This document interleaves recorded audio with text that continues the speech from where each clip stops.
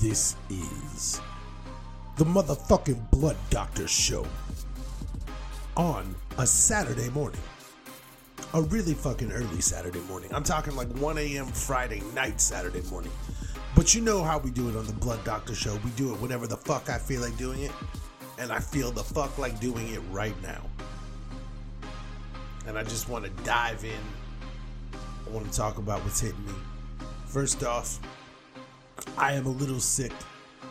It is yet undetermined what I am sick from. It is likely COVID or something similar, a flu, etc. My brain is working at like 10% power right now. So if I seem stupid or out of sorts or slow or whatever on this episode, I do apologize. But I do think it has a lot to do with my goddamn brain basically not being here. My being, folks.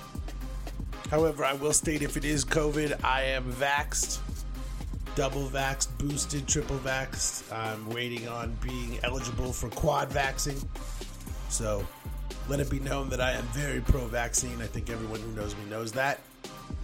And so even though I am sick, I am very pro-vaccine. You should be as well. If you're an anti-vaxxer, you're a fucking idiot. All right? Let's just get that out of the way.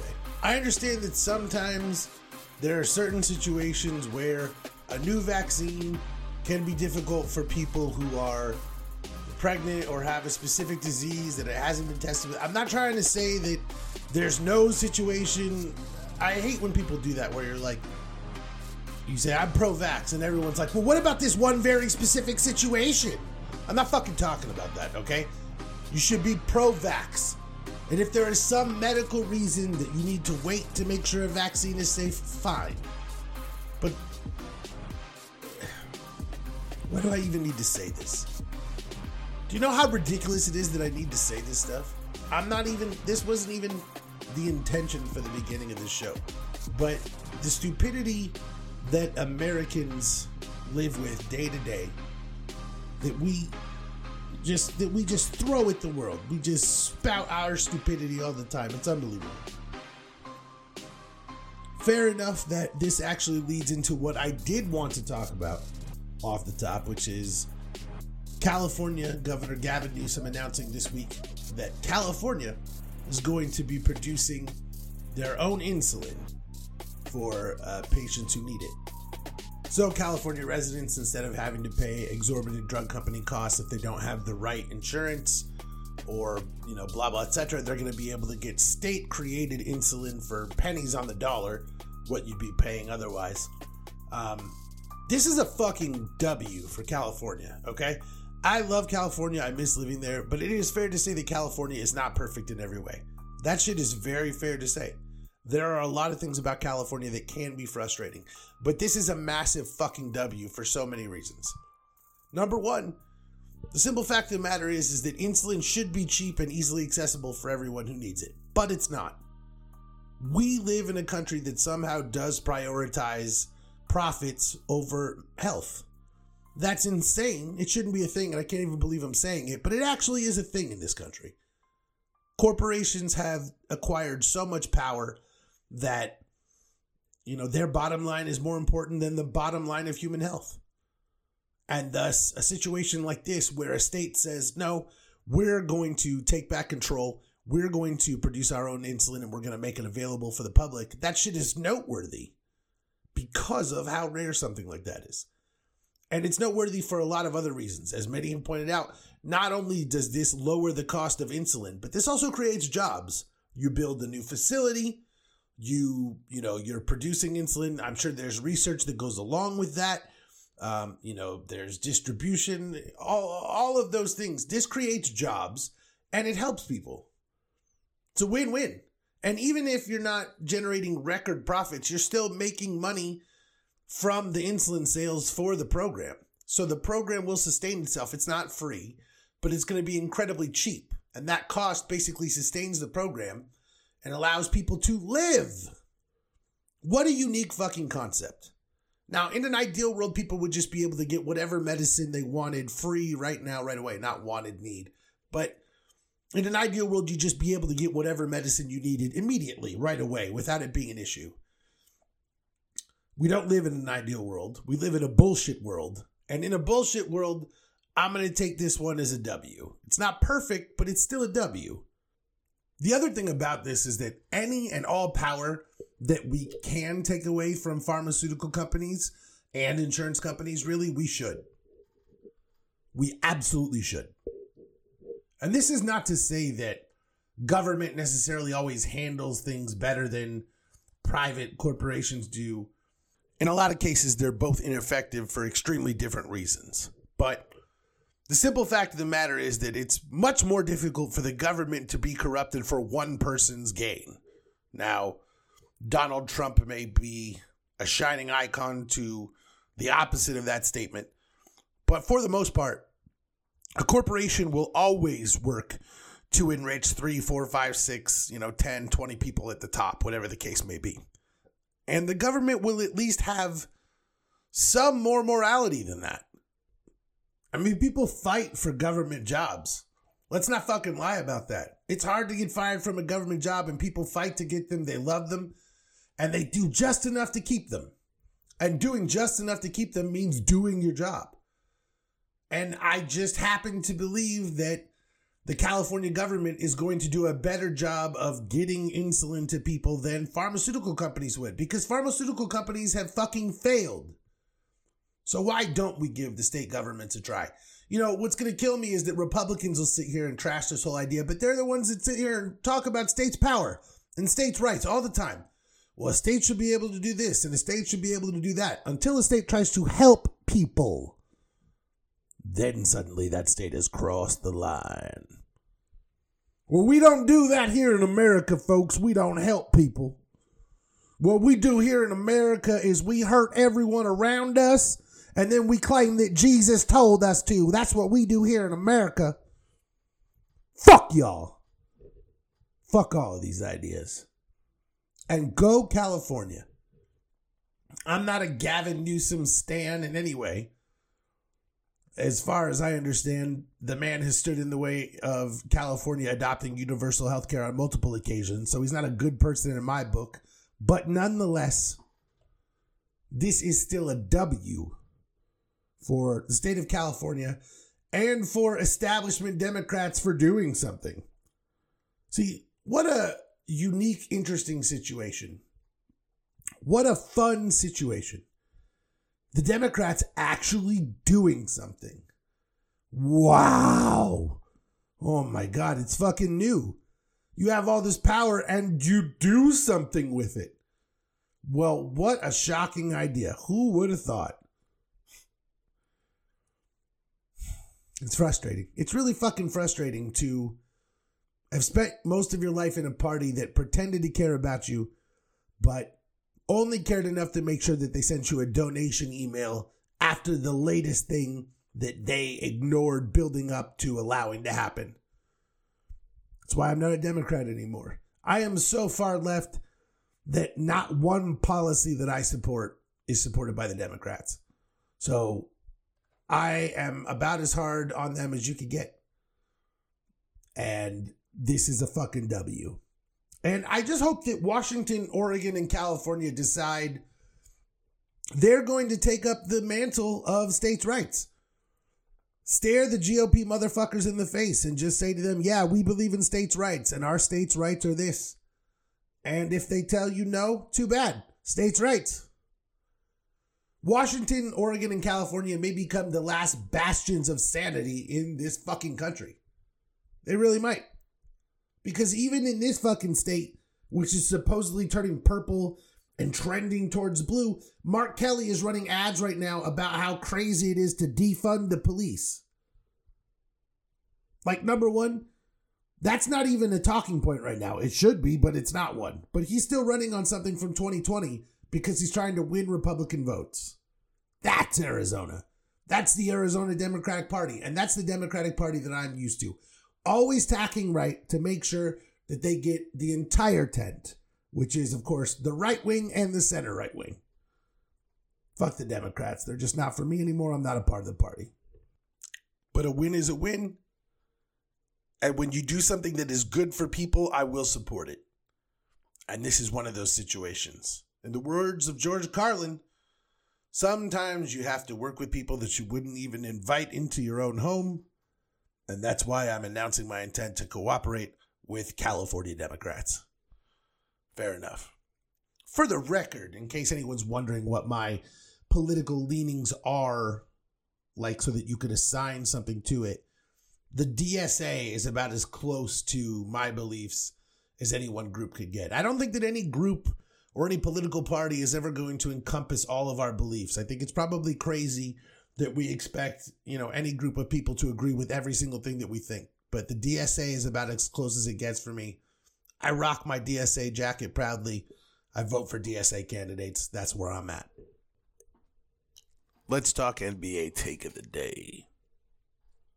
And I've actually got 3 of them across 3 different sections of NBA basketball. And I don't think any of these things are going to come as a surprise to anyone, but I think I'm holding true with who I am. Number 1, look, I don't think Miles Bridges should ever play in the NBA again. I hate to condemn people before there is an actual criminal trial and, an outcome where, we know that, innocent until proven guilty, right? And I really generally hate to ever step outside that situation. But everything that has gone on in this situation, including hearing Miles Bridges' son, speak out about what happened, that situation's a nightmare. And I mean, look, Mike Vick went to federal prison and came back, but that was for dogfighting. It's just hard to envision a scenario in which Miles Bridges can do something that makes him how do you redeem yourself from this? We could have a real discussion about that if people wanted to. How do you redeem yourself from that? In the real world, you would be able to get a job again, right? You could just, if you worked in, you could work at Best Buy again. But this is not that world. This is a world where you are held to a higher standard. And whether or not you want to be a role model, whether or not you want to be a person that everyone looks up to, that's the situation that you've put yourself into.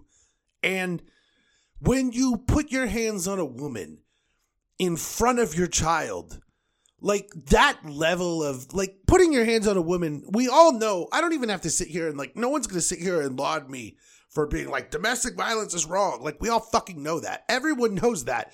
With your most basic instincts, you never hit your partner. What kind of person does that, right? It's wrong. And to do it in front of your child, just that level of,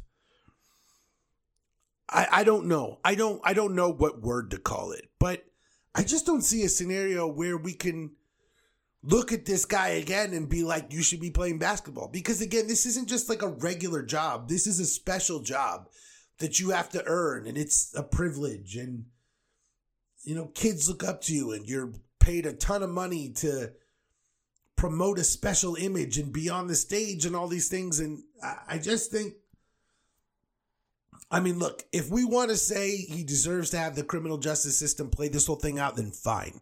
I understand that. And I get that, and I think that that's a fair thing to do. But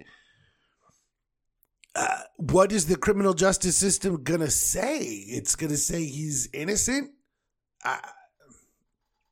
This is a fucked up situation. And I just really hate to judge someone before the criminal situation has been resolved. I try typically not to take stances like that, but this is a situation where I just think there are certain things that are too much. What happened with Greg Hardy was too much, and he should not have been able to play again. The MLB has shown that Trevor Bauer, I guess he's got a 2-year suspension after missing 1 year. I don't know that he's never going to play again, but the MLB is showing that if you do something that makes the league look bad, we don't want you here. And that was something where, Trevor Bauer was cleared almost completely of any wrongdoing. But but the league still wanted nothing to do with what he did. And there's no way that Miles Bridges is going to be cleared of wrongdoing. Like, there's no way that he's going to be innocent here. Maybe he could, rich person skate with some sort of community service and domestic violence classes. I don't know what North Carolina's justice system is like for rich people. I don't know any of that stuff. But, like, if you're a team, like, how do you realistically sell to your audience that you care about women and children and also sign that guy? It's just, there's just no scenario that makes sense. And I think that even though ownership and management use the whole, it's a privilege to play in this league line too often in whatever sport it is, I think that gets used sometimes in situations where it's not valid and they are demeaning people who don't deserve it. But I think in certain cases it's true. And I think this is really one of those cases that it really is a privilege to play in the NBA. It's a privilege to get to play a game that you love and make millions of dollars. And, that stuff is a privilege. And when you don't even have basic fucking human decency, you forfeit that privilege. And I just don't see a scenario where, how do you come back from this? Like Mike Vick, after leaving federal prison, he worked with the ASPCA and he became an advocate against dogfighting and he went around and taught kids. And I think that's really admirable. And I understand why people were able to forgive him. And I am a person who loves my dog, Lucy. She is my life. I love her more than anything in the world. And so I understand how that made some people angry. I really do. Some people were so angry. I get it. But again, you just can't compare animals to humans. And people bring up the Mike Vick thing. He went to federal prison. But you just can't compare that situation to humans. Miles Bridges hurt a person. There's no comparison there. And I just don't, even though he's probably not going to go to federal prison for his crime, how do you add that guy to your team? It's just not a question what he did. His son said it. I just think we need to move on from Miles Bridges in the NBA. That's what I think. Let's move to happier topics. Basketball topics. I'll hit the one that everyone knows I want to talk about first, and that is KD to the Suns, obviously. And I mean, here's my thing at this point, okay? The market has not shown that KD is going to generate, the biggest, largest trade package of all time that no one could ever compare. I mean, Zach Lowe has said it. Brian Windhorst has said it. Woj has said it. Shams has said it. I'm not breaking news there, right? The market has simply said that it just may not be the largest trade package of all time. So if you're the Suns, you simply can't just trade the entire farm for KD. You just can't. And I know that makes people crazy to think, oh, you're an idiot. You don't want KD. He's the best player of all time, blah, blah, blah, blah. And I'm not trying to say that I don't want Kevin Durant, but you've got to think about these things realistically. He's heading into his age 34 season. Yes, he's on a 4-year deal. Great. So he's going to be headed into his age 38 season at the end of it. Like, the list of guys who were elite NBA players at age 38 is very short. And I'm not, I understand it's age 37, his last season with the Suns, fine. The list of NBA players who is elite at age 37 is very short. And I'm not saying that it's impossible. I'm just saying that it's statistically very unlikely. You cannot gut your team for that. Now, part of the problem with all of this is that supposedly the Nets don't want DeAndre Ayton. And I said foolishly before, I wish that the Suns would be able to execute this trade with DeAndre Ayton and a bunch of picks without even having to give up Cam Johnson. Well, I was a fucking idiot for saying that when I said it on the Truth Be Told Sports podcast. I was dumb as fuck. I was high and drunk and whatever. I was stupid. I'm obviously wrong. You're obviously going to have to give up DeAndre Ayton and Cam Johnson and a bunch of picks. But of course it comes out that potentially the Nets don't want DeAndre Ayton. So then it becomes you got to find a way to get a bunch of picks. And then the salary swaps would potentially require Mikal Bridges to be involved, blah, blah, blah. There's a lot of things going on. Supposedly, The Pacers might want to sign DeAndre Ayton to an offer sheet. But if you know the Pacers and you know Herb Simon, you know that that's not how the Pacers want to do business. When the Pacers wanted to acquire Malcolm Brogdon, Herb Simon called the Bucks ownership team and negotiated the deal with them. He doesn't like to steal players from teams. He would call the Suns and try to negotiate a sign and trade. Now, maybe the Pacers are going to not do business that way anymore, but that would be news. If the Pacers suddenly did business in a brand new way, that would be news. That would be shocking. So, there's a million factors. But I'm going to tell you the number one A1 factor that matters above all else. You simply can't gut your team to build it around a 38-year-old point guard heading into, okay. I guess he's heading into his age 37 season for Chris Paul because he'll turn 38 late next year. Fine. But a 37-year-old point guard and a 34-year-old small forward and a 26-year-old shooting guard, like, what are you doing? What is the rest of the roster? You can't do that. This deal makes sense in a few iterations, but you can't gut the entire team. And the name of the game is keeping one of Cam Johnson and Mikal Bridges. I want the Suns to keep Mikal Bridges. I really, really do. But if you are forced to include Mikal Bridges, then you need to keep Cam Johnson. Someone has got to do the defensive work to make the game easier for Kevin Durant. And I'm not trying to say that Cam Johnson is, the defender that Mikal Bridges is, but Mikal Bridges is not the offensive player that Cam Johnson is. He's especially not the shooter that Cam can be. So, you got to make your choice maybe. But if you've got to include both of them, then you need to find a way to keep DA. This whole thing about, we're going to trade DA to Utah and to sign and trade, get a couple of picks, and then we send Mikal and Cam Johnson. Like, you're gutting your team. You've got to find a way to keep one of those two dudes. You have got to find a way to keep one of those two dudes. That's it. You just do. And if you can do that, then you really do have a path to a championship team. And that's why I'm going to jump segments real quick. I just want to say I'm 1-3 in my gambling picks right now. Hilarious. So just go ahead and lock in your bets against me. Except this one. Plus 600. Suns to win the championship next year because James Jones is going to find a way to bring Kevin Durant to Phoenix while keeping one of Cam Johnson or Mikal Bridges because that is the necessity. Wild card, maybe they keep DeAndre Ayton.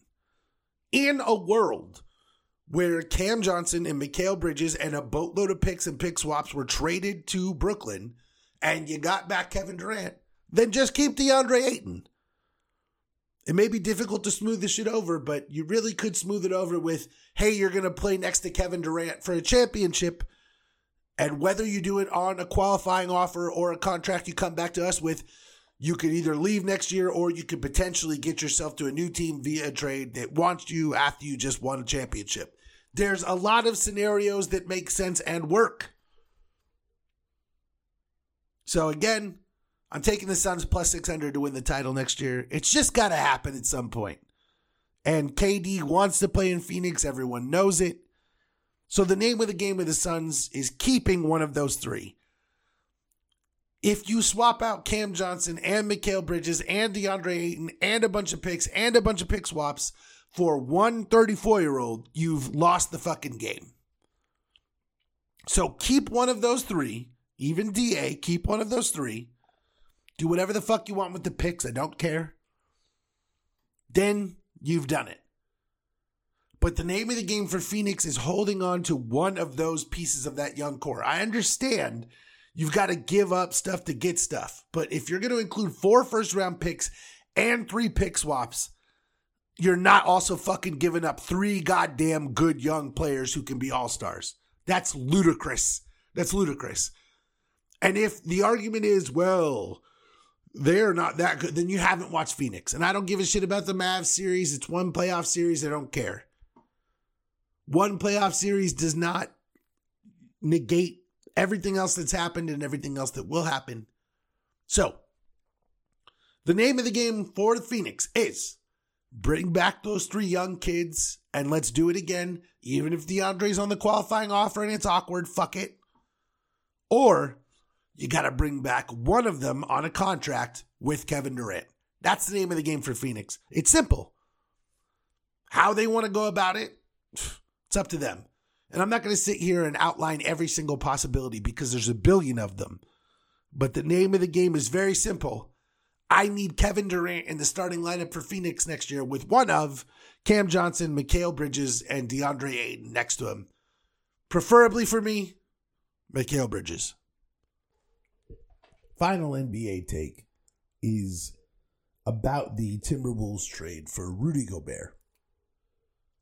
And I don't really want to talk about the trade value of that because everyone and their mother has a fucking opinion about, did the Jazz, fleece the Timberwolves? The Timberwolves paid too much. It's, blah, blah, whatever. Or it's a perfect trade. It's an exact trade, whatever. I don't care. I have a few thoughts about the trade in terms of what it means for the Timberwolves and what it means for the NBA itself.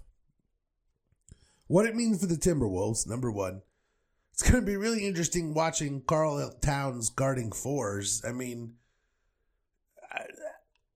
it's not as if this has never been tried. And generally when a dude is a bad defensive center because he is not fleet of foot, that doesn't get improved when you move him to the four. But the Timberwolves are banking on the idea that they can find ways to make it work in the two towers alignment. And I don't think they're necessarily wrong about that.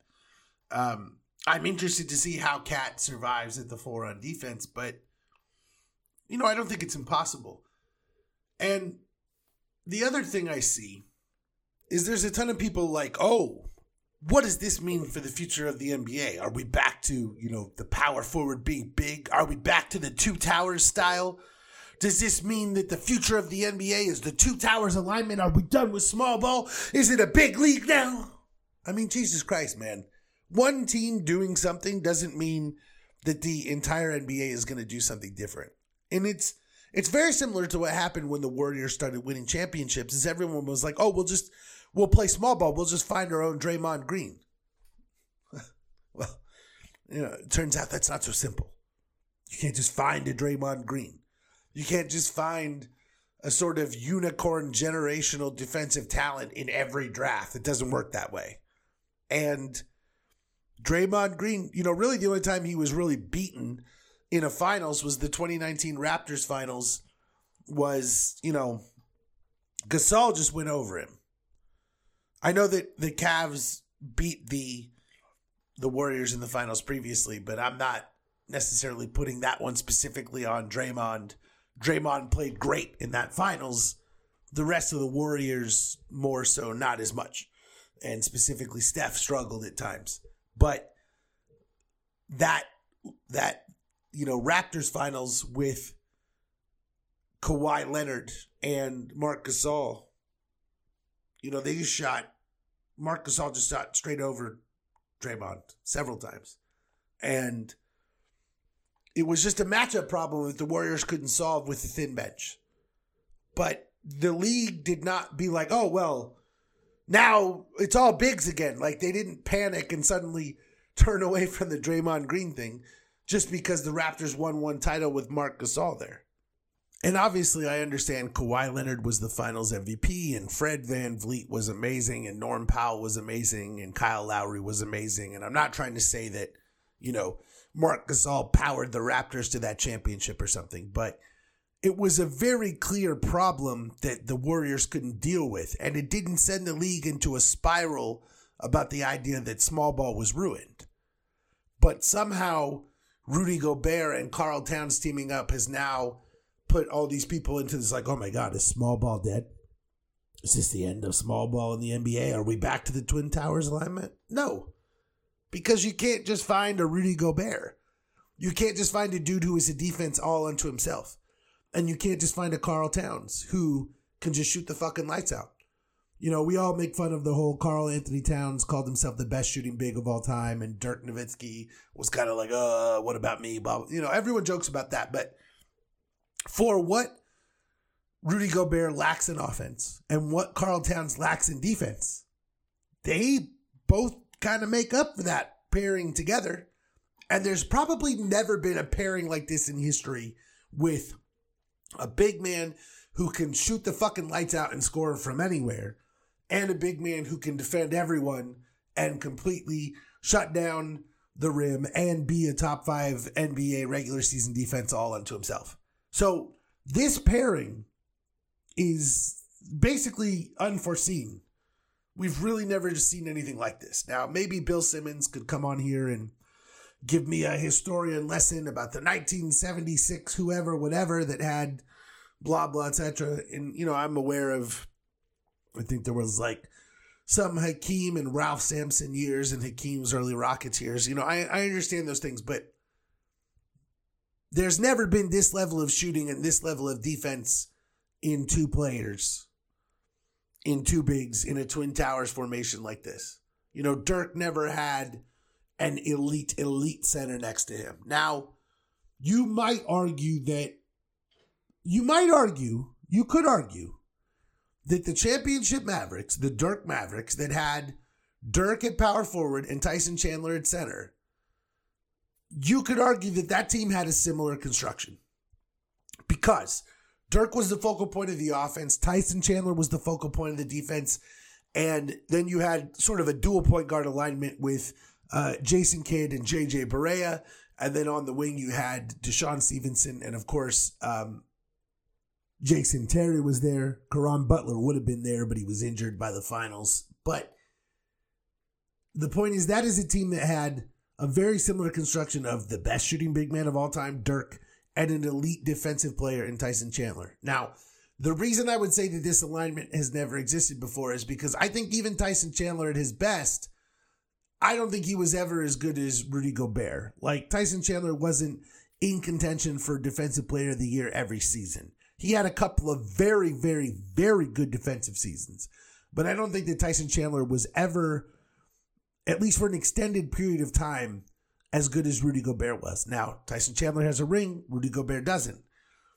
So, I'm sure that he would argue with me. But that Mavs team is probably the construction that the Timberwolves should be looking at in terms of championships. Now, maybe they are. Who knows? I don't know necessarily if or what connections that team has to Dallas in the front office or coaching or whatever. Maybe there's some, there's probably not. But that's probably the closest comparison that you could draw in terms of an elite defensive center and an elite scoring power forward. And, Dirk wasn't exactly fleet of foot either. So, you could point to that as something that would lend the potential for success to this whole situation, but that was also in a time before the stretch four was everything to the league, so who knows? But that team won a championship against LeBron James, Dwayne Wade, and Chris Bosh, and I understand LeBron was terrible that year, but nonetheless, that's a comparison that could be really interesting to look at. And so anytime that people are sitting there saying, well, this is going to change the way the league operates, I don't see how. This is the first time that this has come along in 12 years. Like, this is something that comes along every now and then. And, people have pointed out that Chris Finch has made the two bigs alignment work previously in his career. He made it work with, everyone loves to point out, Anthony Davis and Boogie Cousins. Essentially a lot of stops where he was an assistant coach. I believe the Nurkic-Jokic thing was also brought up in Denver. So the point is, he is an assistant coach and an offensive-minded guy, has had impact on teams that wanted to play in the two towers alignment. So you have a coach who historically has done well with this, and two of the best players who would be inclined to play in this situation that have come along in a decade. You can't just recreate this. It's not that simple. So I think what the Timberwolves are doing is unique. I think it's interesting. The Timberwolves and Magic, to me, are going to be two of the most interesting teams to watch next season. And I think that is something that I think they would love to hear in terms of, their front office would love to hear that, because for a long time, those were two teams that you wanted to ignore. Even in the Kevin Love days, I really didn't give a shit about what was going on in Minnesota. Even with Ricky Rubio around, it's like, But with Ant and with Cat and now with Gobert, like, this shit is interesting as fuck. And I'm going to watch a lot of Timberwolves basketball this season, I'll be honest. But I don't think it necessarily changes the league because I don't think you can recreate what they're doing. I think that what the Timberwolves have is pretty special and unique. And whether or not it works to the level of success, I don't know. But maybe we'll finally get the Booker Towns Western Conference Finals I've been dreaming of. That'd be interesting. But you can't just recreate it. This does not just mean Two Towers basketball is back. This is a special situation. And I almost hope it works for that fact. Like, not necessarily winning a championship, but I would love a Suns Timberwolves Western Conference Finals because I would love to see something old school come back. Because this game is cyclical, okay? In the old days, it was 144 to 130. And then over time, eventually defense became the thing. And then in the 80s, it was like, we're going to win 85 to 82.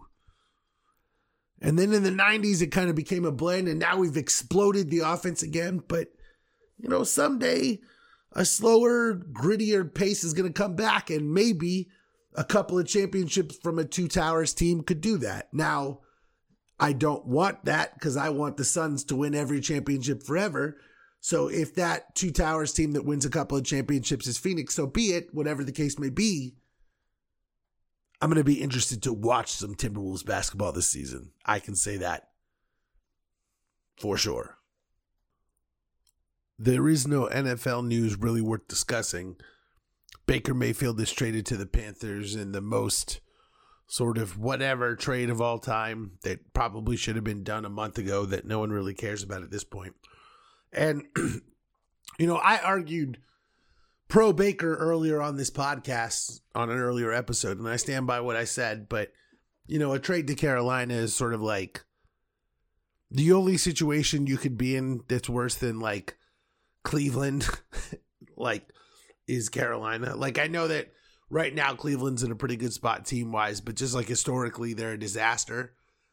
And despite the fact that things are going well for them right now, the one place you could go that, like, it's bleak as fuck going forward, well, that's Carolina. So I just don't, you know, there's nothing is going to happen there that's going to change anyone's minds about Baker, unfortunately for him. And then the other news would be that the NFL has announced that they're going to move to a streaming service with NFL Sunday Ticket. So this will be most likely the last year for DirecTV. And then who knows if it'll be Apple or Amazon or whatever. But I can tell you one thing for sure about Sunday Ticket. It's going to be expensive. And I'll probably just keep stealing games. Again, gambling pick of the day. Suns to win the championship next year plus 600 at DraftKings. But I'm 1-3 thus far, so you take that for what you want it to mean. I choose to believe that it means that I had to start 1-3 to get the Suns winning the title next year so I could start 2-3. Retroactively, of course, because I'm going to make more picks before that's, you know, done. But I don't give a fuck. I do what I want. Now I want to cover two sort of late to the party reviews that I have. So, again, could be some spoilers in these. I'm not trying to ruin the end of everything so much, but could be some spoilers here, so skip ahead to me destroying the microphone, of course, if you don't want to hear me talk about plot points. I'm going to talk about the television show Schitt's Creek and the movie Last Night in Soho. Again, as I said, I'm kind of late to the party on both, but that's fine. I can talk about them when I want to. The thing about Schitt's Creek for me, I found the ending sort of bizarre, and I think that maybe they wanted to sort of deviate from the typical sitcom ending, and I think that's fine. But the ending of Schitt's Creek is almost sort of like the ending of the first season of a sitcom when everyone separates and you're like, oh man, will they get back together? And really the question is based on whether or not the show is going to be canceled. And it's just sort of a weird ending for everyone to go their separate ways. Alexis is single. David is married. That makes sense. You know, Johnny's got the Rosebud Motel going again. Moira's got her show going again. It sort of felt like the episode before the finale where everyone decides to abandon all of those things and come home. Like, Alexis and Ted sort of separating was a very bizarre... It seems like the Ted dude just left the show, and maybe that's what it was. And it was just a very bizarre... It felt like it ended in the middle. And maybe they just kind of wanted to... Everyone goes to do their own thing. They're happy. That's what it is. That's fine. It just felt like a different resolution than you would typically get. And maybe that's the point. And maybe I'm missing the point. I don't know. I found it interesting. I found it interesting that instead of the typical sort of the family chooses to stay together thing, the family all goes their separate ways. And it's not as if they won't see each other again. But the point of Schitt's Creek was supposed to be that these people grew. The point was supposed to be that it was like a rich family who fell on their face and then came to this small town, which forced them to grow as people and become different people who would ultimately make different choices. But in the end, they all sort of chose to be selfish again. Alexis went off to do whatever it was she was going to do in New York. Moira got her show back. Johnny got a business. David is really the only one who truly grew and changed. He, meets his man and settles down. And maybe, he and Patrick are, just as sort of the straight men of the comedy sense of the term straight men. They are supposed to be the only ones who actually do something that makes sense. But it's just kind of weird that the characters just go back to being sort of selfish in the end and doing what they kind of always wanted to do. And I found that weird. I found it to be like there was no real growth. And again, maybe that was somewhat the point, is to show that only David really grew and everyone else sort of went back to who they were. But, Alexis initially cheats on Ted with Mutt and then grows and becomes this whole new person and goes through this whole thing to get him back. And again, maybe he just left the show and that's why they kind of ended it awkwardly or whatever, but that's still a bizarre... You could have found a way to just not have him on the show and they still end up together and you get him back for the final episode sort of thing. So it was weird that because she leaves Ted to start her, or not start, but keep her PR business going, and then immediately sort of falls flat on her face with that PR business. And sure, plenty of times when we start a business in life, it fails. It doesn't go the way we want it to. I understand that. But it's just interesting that this is a character. It's not real life. And sure, she grows, she changes, she matures, she's more caring, but ultimately she just ends up going to be the girl who's off alone partying again. Alexis just sort of becomes a nicer version of herself. Johnny just gets a new business. I'm not really sure what changes so much about Moira. She's nicer to Jocelyn at the end. I just thought it was an interesting... That show to me was sort of started with the concept of what happens to these people and how would they actually grow and become better people. And it ended with, they wouldn't. Only David did. And maybe that's what the intention was. The intention was, hey, these people are motherfuckers and they're always going to be motherfuckers and you shouldn't expect motherfuckers to be anything more than that. And truthfully, I'm okay with that. I just thought it was an interesting ending. But aside from all of that, the show is thoroughly enjoyable. It has good rewatch value. I think it's 80 episodes total. There's, a lot of interesting plot points. There's some serious stuff. There's a couple of moments that get you and you're like, yeah. There's a couple of really annoying moments. They obviously involve singing. Singing in the middle of a sitcom is something that I can barely stand. But for the most part, it's a good show and worth watching. And something that, it's one of those shows that I'm working. I need something going on to sort of distract me when I'm working on something. Schitt's Creek is a show that I'll have, on repeat it's in the cycle for me. So definitely a show I enjoy, definitely something worth watching. Just an interesting, strange ending. Not every ending has to be perfect. Not every ending has to be exactly what you think. So I'll give them credit for that. It was still a happy ending despite being not what I expected. And I enjoyed it. And Eugene Levy is awesome. He is a legend of comedy. Everything he has been in has been awesome.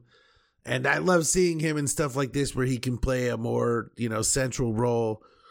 And I do thoroughly enjoy that part. And, seeing him and his son and Twyla, the waitress, who is, his daughter, seeing them all sort of interact together on screen. It's just, the shit is fun. It's a good show.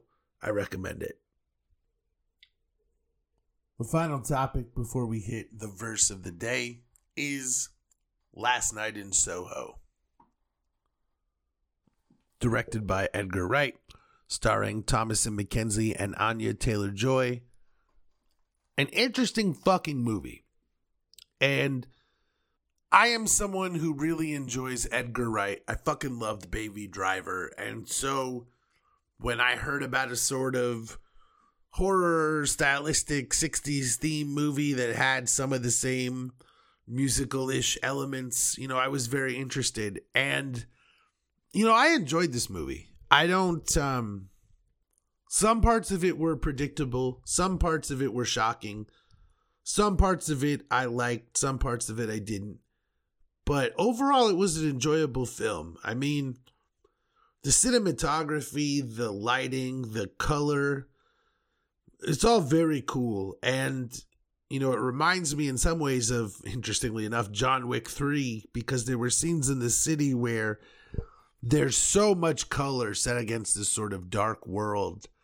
And, the characters kind of walking through it and experiencing it. And I felt the similar way with this movie. There was so much color and life in such a dark world. Essentially, a fashion student comes to London and starts living, lucid waking nightmares of a girl who dreamed of being a singer but ended up being forced into prostitution by who she thought was her boyfriend and ended up being her pimp. And she believes this girl is murdered and she's trying to solve the murder while her own life is falling apart. It's a really interesting movie. One parallel I thought that was interesting that the movie had no intention of drawing, obviously. It was just something that I personally drew. This is not a parallel at all, I guess, but just an interesting thought. The main character has mental issues that are sort of, it seems like it's supposed to be schizophrenia. She sees her mother in mirrors, essentially, and she sees visions, and it seems like they're sort of, putting on a movie version of schizophrenia. But it almost evolves into a superpower because she's able to live the life of this other person in her dreams. And, she has visions of what that person went through that are in no way dreams. They're literally visions. So it's almost an unexplained superpower. And it's something that reminded me of The Black Phone, because in The Black Phone, the kid communicates with dead kids who were killed by the murderer. And there's no explanation for how that works or why it works. And it's fine. It's not really necessary. It just is what it is. It's a horror movie, right? And I thought that was sort of an interesting thing that, they also took that tack where it's like, it doesn't matter how it works. It just does. My only real issue with the movie is that anyone who is forced into prostitution is wrong. That's sex trafficking. But I worry sometimes that all sex work is painted as sex trafficking, and that's not the case. And I just hope that people are able to make the distinction between sex work, which involves sex workers who are consenting to what they're doing, and sex trafficking, which is what this movie is about, which is people being forced into, prostitution and other acts. I think that's an important distinction to make, and I don't feel like this movie made it. I felt like at times this movie was sort of saying that sex work is wrong and that anyone involved in sex work or anyone participating with sex workers is evil. And maybe that wasn't the intention, but I felt like there was no distinction made between sex work and sex trafficking. Now, maybe I'm splitting hairs there, but I actually think that's an important distinction to make. Because I think that especially with the prevalence of things like OnlyFans and Just for Fans and all these things, as that becomes part of society, we need to be clear that there is a significant difference between sex work and sex trafficking, and that consent is the biggest, and most significant part of that. Just like consent is the most important part of sex, it's the same thing in terms of sex work. And so this movie takes place during the 60s before we reach the modern day of sex work, but, sex work has always been a part of life. And so that's why it makes me question whether the intent was to demonize, in some ways, sex workers.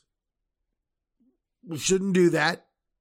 We should demonize sex traffickers who force people into sex work that don't want to be there.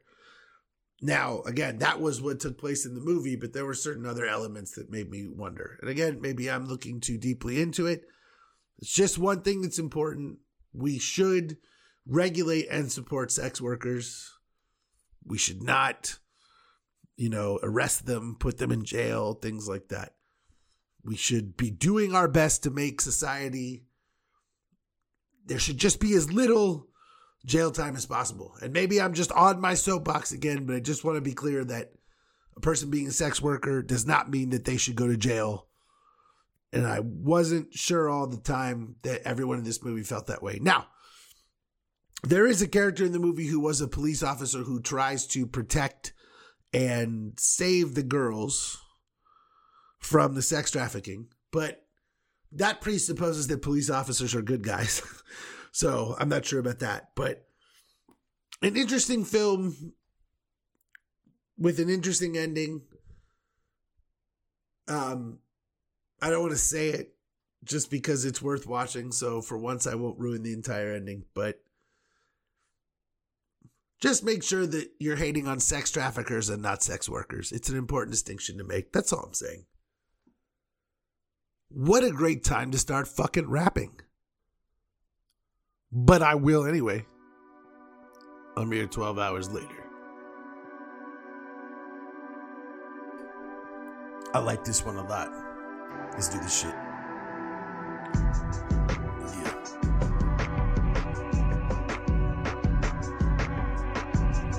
I feel this beat. This shit is sick. Yo. I could kill you with the motherfucking flow off the dome, but all I'm really trying to do is go home. Nowhere to roam, nomad overblown, nobody standing in my way trying to give me the Capone. Rise quickly when you reach for the throne, cause they're walking towards you trying to leave you in the dead zone. No matter the hall you hail, there is no veil. The simple truth is trying hard is the only holy grail. Perfection is the enemy of progress. Giving a fuck is the enemy of process. Haters can talk, but the rambling is nonsense. I've been on the mic since I was 10, man, you can't stop this. Animate your conscience, accelerate responses. Just make your fucking project, man, no matter what the contents. I'm sick as fuck with COVID, but still thinking on ethereal planes, trying to conquer all my demons, leaving speakers in flames. I know you're sad I'm not a real doc, cause I can't write prescriptions that'll make you leave chalk. But I'm here to tell you I am still the real clock. Time after time I'm gonna be there like I'm real locked. I bury meanings in my rhymes cause my feel's not something for public consumption, but your real thought is that I'm burying the lead inside a steel box. But you just missed the fucking point like I'm a real fox. Fuck Fox, I wanna be with all the have-nots on the front lines throwing Molotovs at mad cops. And if you hate on BLM, you can kick rocks. Fuck the police and everybody with the blue swatch. Ha! Yeah. 2022. From me to you. And I just want to say, peace be unto you. But fuck religion.